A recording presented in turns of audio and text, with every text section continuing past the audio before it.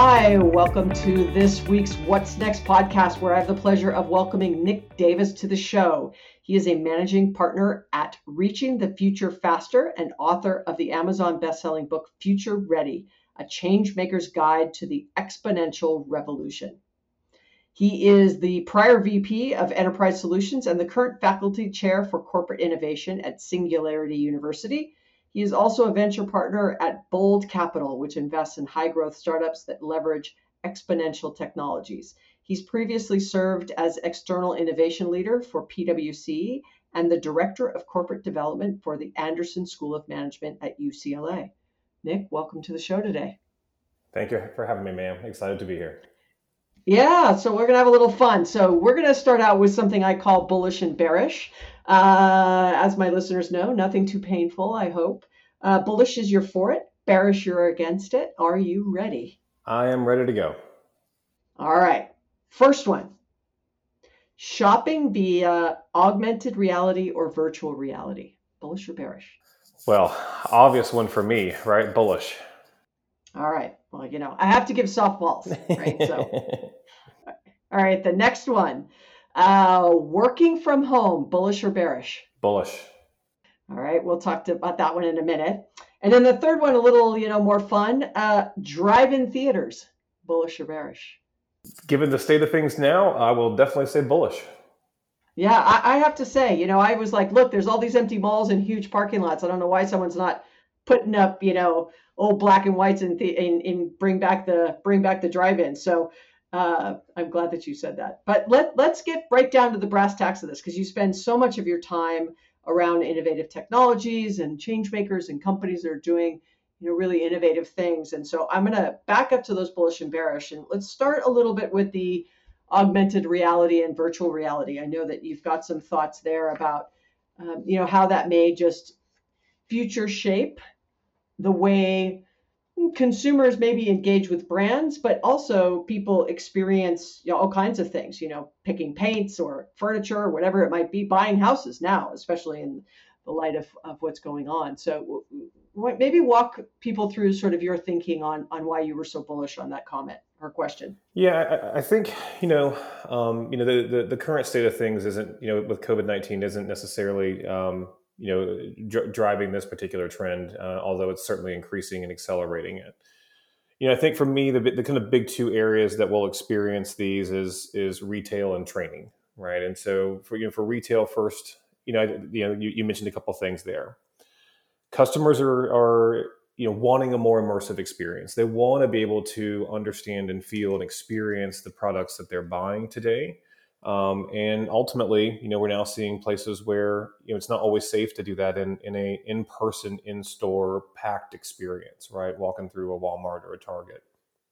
And so, I think retailers for a while have been getting smart on, leveraging the phones themselves with, multiple cameras to do overlays of augmented reality to show someone more product details or more information around, how a piece of furniture will fit into a room and what it will look like and so on. But I think that's probably really just scratching the surface ultimately. As these tools get more and more capable with the Oculuses and HoloLenses of the world, our phones get more and more capable with the lenses and what they can do with the cameras, then have the 5G applied to it. I think we'll start to experience a world where a digital overlay is kind of ever present, if you will, and hopefully not too intrusive. And so, it really can expand our purchasing experience and help us feel and live and see and, even digitally touch products before we really make the purchase themselves, and allow retailers to kind of reach us in a new and more immersive way. From a training standpoint, and this is probably the one where I'm the most bullish, we're reaching a point now where the need for individuals to upskill and reskill is just accelerating at an exponential rate. And now we're hitting a paradigm where kind of the classroom itself, from a safety perspective, is being disrupted. We're seeing, obviously, a whole new paradigm here that we've never seen before. And, we now can say, I can put the instructor, I can put the person teaching me a trade skill, into my physical world using augmented reality, right? If I'm trying to train someone to be a plumber, I can put a HoloLens on them and the plumber's hand that's teaching can come in from the digital world and point to where they need to screw or tighten or move or learn to be able to do that certain trade. And it's going to give us this whole new paradigm for immersive learning.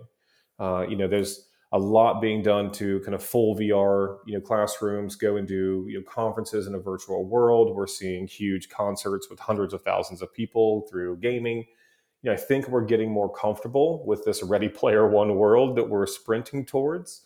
But training is a big piece where, especially I think for augmented reality, where we can overlay, this learning into the person's physical world that they're currently present in. It will, get more and more immersive around us, and obviously, increase the rate of adoption across, all the different learning platforms. Well, so I was working on something this morning and kind of talking about, writing about, I should say, AR and VR. And thinking of using an Oculus or someone like that. That we've had these things available for some time, and so maybe this current pandemic is going to be the catalyst that gets people to feel more comfortable with using some of these. I'm going to use innovative technologies that for the long tail feels really disruptive and innovative, but for people who live in the tech world or Silicon Valley or work for a tech company, or talk about it all the time, it's kind of like, yes, these are things we could have been doing, and we're going to do more now. So do you think that some of these behavior changes or the things that have been learned will stick as we get ourselves kind of back to work and back to growth? And I'm not using back to normal. I'm using sort of this new future as my term. But do you think that some of these habits will stick? I do. I mean, the one I've been hearing a lot recently is kind of the new better, not the new normal, and I like that new better, kind of focus. I think we're going to take lessons learned for hopefully a lot from this, right? Trying to understand, what we could have done better before, what we learn about ourselves and the way we run our businesses during, and then ultimately apply those to how we operate in the future. And you think about the massive amount, millions of people who have now immediately learned how to teleconference. They're working from home. They're doing remote working. And Zoom obviously being the biggest player in that. We've taught an entire population of individuals who were really resistant to that to now do it very, very quickly. And I think, there's obviously all kinds of, parenting from home and different complexities that happen with that. But I think we've trained a new muscle in ourselves as a society, where we're starting to say, these technologies really can allow us to be proficient, outside the office. And of the different conversations I've been having, it sounds a lot like, for the first time ever for us, an individual who can work from home will at least have the ability to choose whether and when. Whereas the old paradigm was like, even if they could get it done, on a beach with a laptop or in a HoloLens, it doesn't, whatever device you want to use, it was still a like social pressure to come to work, especially in like more a little older companies that have been more established. Well, now it's like I'm perfectly capable to bring my whole self, my whole work through this remote experience, show up, get it done. I'm hearing a lot of people in my network say they're working more because obviously they've got their whole life that they can kind of jump back in, after the kids go to bed at 11 o'clock and finish something. And so it'll be interesting to see if productivity, decreased a lot, or if there's situations where, we now learn and have taught ourselves that, working from home isn't a bad thing. It's actually got some really good pluses, and people stick with it. Yeah, and I'd say that I think that working from home is one of those, so that one of those questions, right? That I've worked from home for 14 years, and while I travel a ton, so I'm not like home 9 to 5, 5 days a week, just working out of the house. So I get a little bit of human interaction and that kind of mental and team stimulation, in my travel, if you will.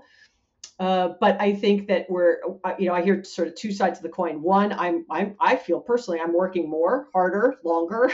I'm more productive because I'm not traveling at the moment, but I'm feeling a little bit more burnout than I normally feel, on a heavy travel week, because it's just like back to back to back to back in a lot of video medium, because people are like, look, I can't see you, like, and they've never worked from home, they're like, I want to see people.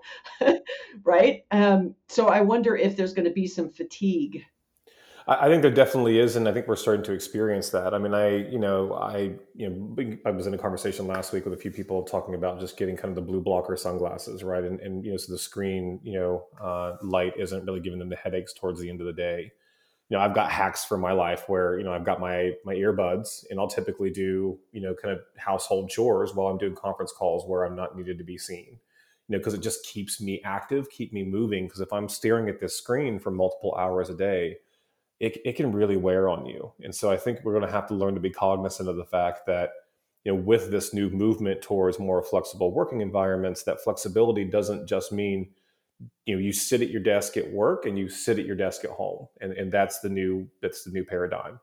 I want to live in a world where, it's perfectly okay for me to be taking a conference with a client as we're working on a problem, but I'm also walking my dog, right? And there may be a little bit of a wind interference or whatever, but that entirety of what I'm able to bring isn't discounted because of that, right? And the more we can leverage these technologies to bring these experiences forward, but still be human while we do it, and we all allow ourselves that comfort level with it. I mean, I see so many now where the dogs are in the laps and the kids are in the background, and now that social pressure is gone from it because it's happening to all of us, right? And we there's a less judgment that comes with it whenever, like, well, you've got your dog, I have my dog, it's all fine.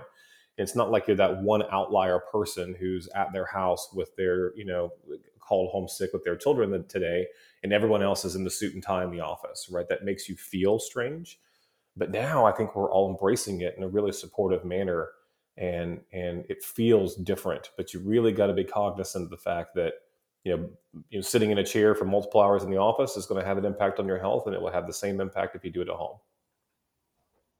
Yeah, and I couldn't agree more. I mean, I think that um, and you see so many businesses in this pivot. It's not just working from home; it's educating from home and healthcare from home and shopping from home and all of this. And um, I think that people are a little more forgiving for things that are going on. If you're distracted or it's just a little crazy. Um, so it'll be interesting to see how this tends to balance out, especially with all these advancements in technologies that maybe were not used as much as they are being used at the moment. Video is just one, but there's all kinds. Um, yeah, and so maybe talk a little bit about the sort of the guide. Let's get into your book, A Future Ready. I know you came up with this kind of thinking around this exponential revolution. Maybe you can share what that's all about. Yeah, absolutely. Yeah. So, I mean, the book is basically encapsulation of, the last, 10 years or so of the work that I've been doing with, kind of the Fortune 200 range brands. And it really comes down to kind of, how are we navigating our way to the future, ultimately. Of course, technology plays a large role in that, but so does leadership, so does strategy, so does culture. And so the book itself, what we're bringing forward is a bunch of examples of different work that we've done, in seeing, obviously some things didn't work. Some things have worked wonderfully with some of these large organizations, both, new tech companies and companies that are 130, 150 years old. And we've tried to boil that down to kind of one consolidated, at least high level framework. So it starts to give the individual reader, or the organization a place to kind of start with. And we were really purposeful in the idea that we wanted to make it so someone could kind of jump around chapters depending on what they were focused on in that particular time. But the running thesis from an academic standpoint is this. So, if you are wanting to, make your way to the future successfully and at an accelerated pace so you're competitive, you have to have a future focused strategy leveraging exponential technologies, right? You have a clear vision of that future and the one that you're wanting to create. And I don't mean just a 5-year strat plan. What I mean is, like, in 20 years, we as an organization want to live in this world, and we're going to, be as aggressive as we can be to help that world come to a realization. And the most, the best example out there is a Tesla, right? Like Elon Musk, you can tell by the way he operates in this world, there is a world of, battery powered autonomous cars that he wants to live in, and he is going to do everything that he can to build it. And that passion around who and what we want to be, that exponential strategy, in my mind, is kind of the first step. And then ultimately, we do some work on what has typically been known as corporate innovation, but we call it exponential innovation. But it simply says that in order for us to stay competitive, we have to be building the products and solutions for our current and future customers. We can't rest on our laurels. We have to understand where the market is going. We have to be building on and with these technologies. And ultimately, we have to be able to say, okay, if we know, and we do, that artificial intelligence, machine learning, adversarial networks, deep neural networks, these things are here to stay. We know that we need to be leveraging them, so we need to get out ahead of that. And it may be a little messy in the beginning, but we're going to push as fast as we can to develop capability around that technology and then push our products and services around it. That will make us innovative. And so, exponential innovation. And the last, kind of two pieces of the puzzle are people oriented, right? So there's exponential leadership, which basically says, we as individuals are going to have to prepare ourselves to live in this new paradigm. Like we're all feeling it right now, right? It's a very visceral feeling at times, but technology, the pace of change, really how we have to switch our mindsets and unlearn the old way and relearn new ways, upskill constantly. This is a new way of working. And we as executives, we as leaders, our teams have really got to adapt our mindset, the way that we operate in the world, to be able to be competitive and lead through this exponential revolution. And then ultimately culture, right? So, nothing matters if the environment for, innovation and strategy aren't awesomely aligned. And so, we talk a lot about, how do we create this environment where we've got an aligned understanding of the vision that we're trying to create. And ultimately we have, the support from, the board, the E-team, all the way through the organization for aligned and quick decision making. How can we all support each other to be able to get there? Because we all know if it's a bad culture, you can say you're as innovative as you want to, but ultimately it's going to fail. So, strategy, innovation, leadership, and culture, it doesn't sound, hugely complex, but as you get deeper into the models in the book, we're talking about everything from, how does HR manage their robot workforce to, how do you create the waves of disruption and become the surfer as you ride them? There's a lot of different examples and stories that we bring out, and some cautionary tales as well. And so if someone's, listening to this, they haven't read the book yet. What do you think, if you were to say across those three axes, right? Innovation, leadership, culture, where would you recommend people begin? I mean, for me, everything starts with the people and the vision for the future. So, you really can't have one without the other, but those are both good places to start. So, you can start by changing the mindset of your individuals and then work with them to create that vision of the future. That's one way that a lot of our customers have gone about it. Or you can start with what I'll often hear from customers is like, scare us, right? Like we want a burning platform. We think, or some of our executive team think that the future is 15 years from now and we're still comfortable. I want you to show the team that we're actually more likely in the 3 to 4 to 5 year range. And that is the reality of it. And so where I've seen it be the most effective is really bringing down, a group of individuals who are in kind of the decision-making roles and saying, like, you may think quantum computing is, still 10, 15 years out. And it very well may be for like ultimate, full penetration into the market. But these are things that we have to start working on now. Otherwise, we will be ultimately too far behind when they stick. An example that I always tell is a really quick one is, I was working with one of the largest insurance companies in the world. We had their entire executive suite from IT and technology out with us at NASA. And, there's, 10, 15 people in the room. Our head quantum computing faculty was on stage. The question came up of like, when will robo-advisors, be the norm in the insurance industry? In this case, robo-advisors mean, you customer call into them, ask financial advice. You think you're talking to a human, but an artificial intelligence is actually asking your questions and you can't tell the difference. And so, they kind of talked about it for a few minutes and I raised my hand in the back and I'm like, okay, you've got, everyone in here has got a PhD in some kind of computer science or technology. When do you think that you should start investing in building those robo-advisors? The CTO said 7 years, CIO said 5, a couple people said 10. My quantum faculty said you're already 3 years behind. Not one person in the room agreed on when. So they clearly did not have an aligned vision for the future that they were executing on building. Because it would sound a lot like, we believe the future for us is one where a certain percentage of our workforce is powered by artificial intelligence to be able to better service our customers. And if we believe that future is one that we're building, we are investing in it today. But they simply didn't agree on the timelines or when to take action.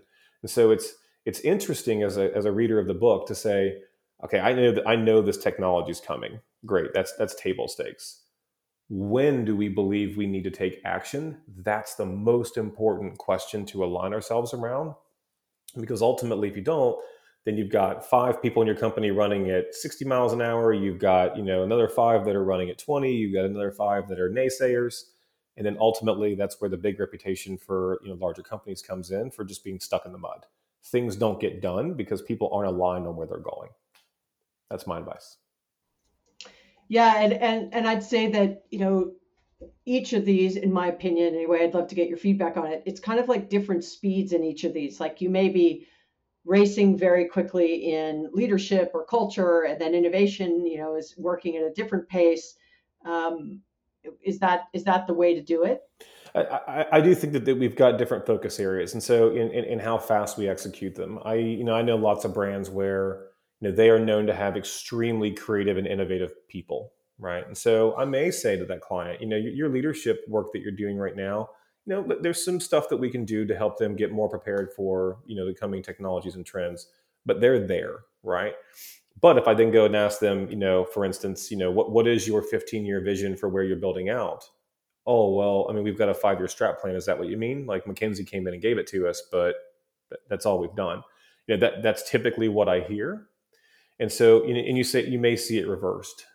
I think that you really can't. I mean, obviously, this is the argument of the book. You really can't get there successfully unless you're doing work in all 4.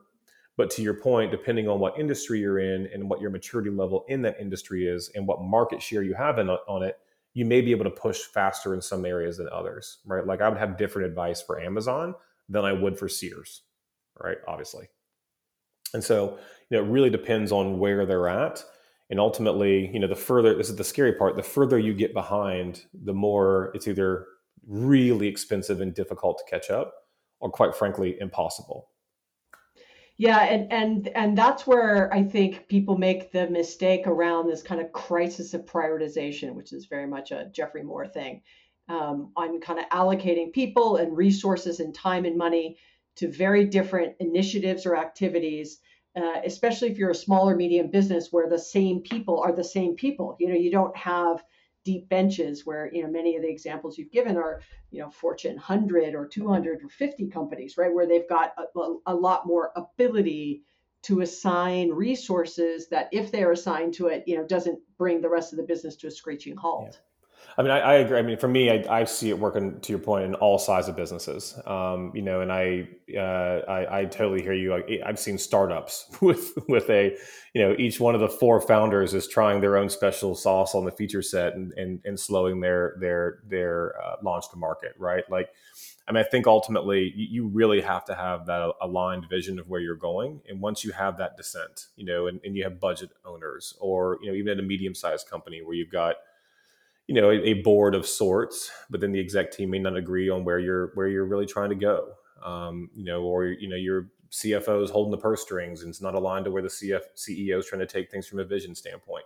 All those things are doing is basically saying, I'm going to slow things down. And what the problem with that is people may have gotten away with that, where the competitive landscape didn't change all that much in a 10 or 20-year set. Well, now, I mean, you're basically having to rewrite the playbook, every year. And I was on a client call, a few months ago with one of the largest jewelers in the world, and their head of innovation and transformation flat out told me, like, we believe as an executive team, 1 year from now, in 1 year, whether this company is going to work or go down will be determined in the next year. This is a 130, 140-year-old company, right? Like, I mean, the speed of that change it necessitates alignment and vision, and all the people being able to handle that pace of change and leveraging the technologies to do it. It's a really important step that we keep stressing over and over again in the book, that you lose on one of these and it trips you up, right? You can't say, I have the best tech and I have the best Right. vision, and then you don't train your leaders to be future focused. Fail, right? It's like this game that you must be playing on all four parts. Otherwise, it will have a system breakdown. There's just so many books out there right now, and like, the power of culture. Totally agree, right? But then you miss the strategy, the people, right, and the power of leadership. Well, you miss the other three pieces, and so it really takes thoughtfulness to do all four in a concerted effort, or they'll be in trouble. Well, that's a great way to sort of wrap this up because I think there's just so much fantastic advice in there, and hopefully the listeners, and me as well. I mean, I'm a firm believer in trying to separate big thoughts, into conversations that are more digestible versus these big macro statements, which, by the way, tend to be true. It's just it's hard for someone to receive them and then go, okay, number one, I understand it and I agree with it. Let's say for the most part, I agree with it. But then comes execution, right? How do I actually get that done? Who does it? How do we support it? How do we pay for it? How do we, then it's the kind of the how. And sometimes it's so overwhelming. And right now, with all the other overwhelming things that are going on, that people just aren't able to see around the corner. So ultimately, I think this has been really great advice. So, Nick, how can people keep in touch with you, your work, but beyond, of course, the book Future Ready? Besides that, what are ways that they can keep in touch with what you're doing? Fasterfuture.org. You'll find our services that we offer there and links to buy the book. Fasterfuture.org. Excellent. All right. Well, thank you so much, Nick. Appreciate your time and spending it with us today on the What's Next podcast. We'll look forward to keeping up with everything that you're doing. Thanks again for being here. Absolutely. Thanks for having me. What an interesting conversation with Nick. I really enjoyed hearing his framework on how to think about building a business that is future ready across innovation, leadership, and culture. It isn't one thing, it's a combination of multiple things. And the decisions that you make as leaders and how you allocate your people, your resources, your investment in technology has huge implications on how successful you're going to be 12 to 18 or 24 months from now. So really think about those decisions that you make. I hope you've enjoyed today's What's Next podcast. Please subscribe, share with friends, leave some comments and feedback. I look forward to having you back again with me next time. Have a great day.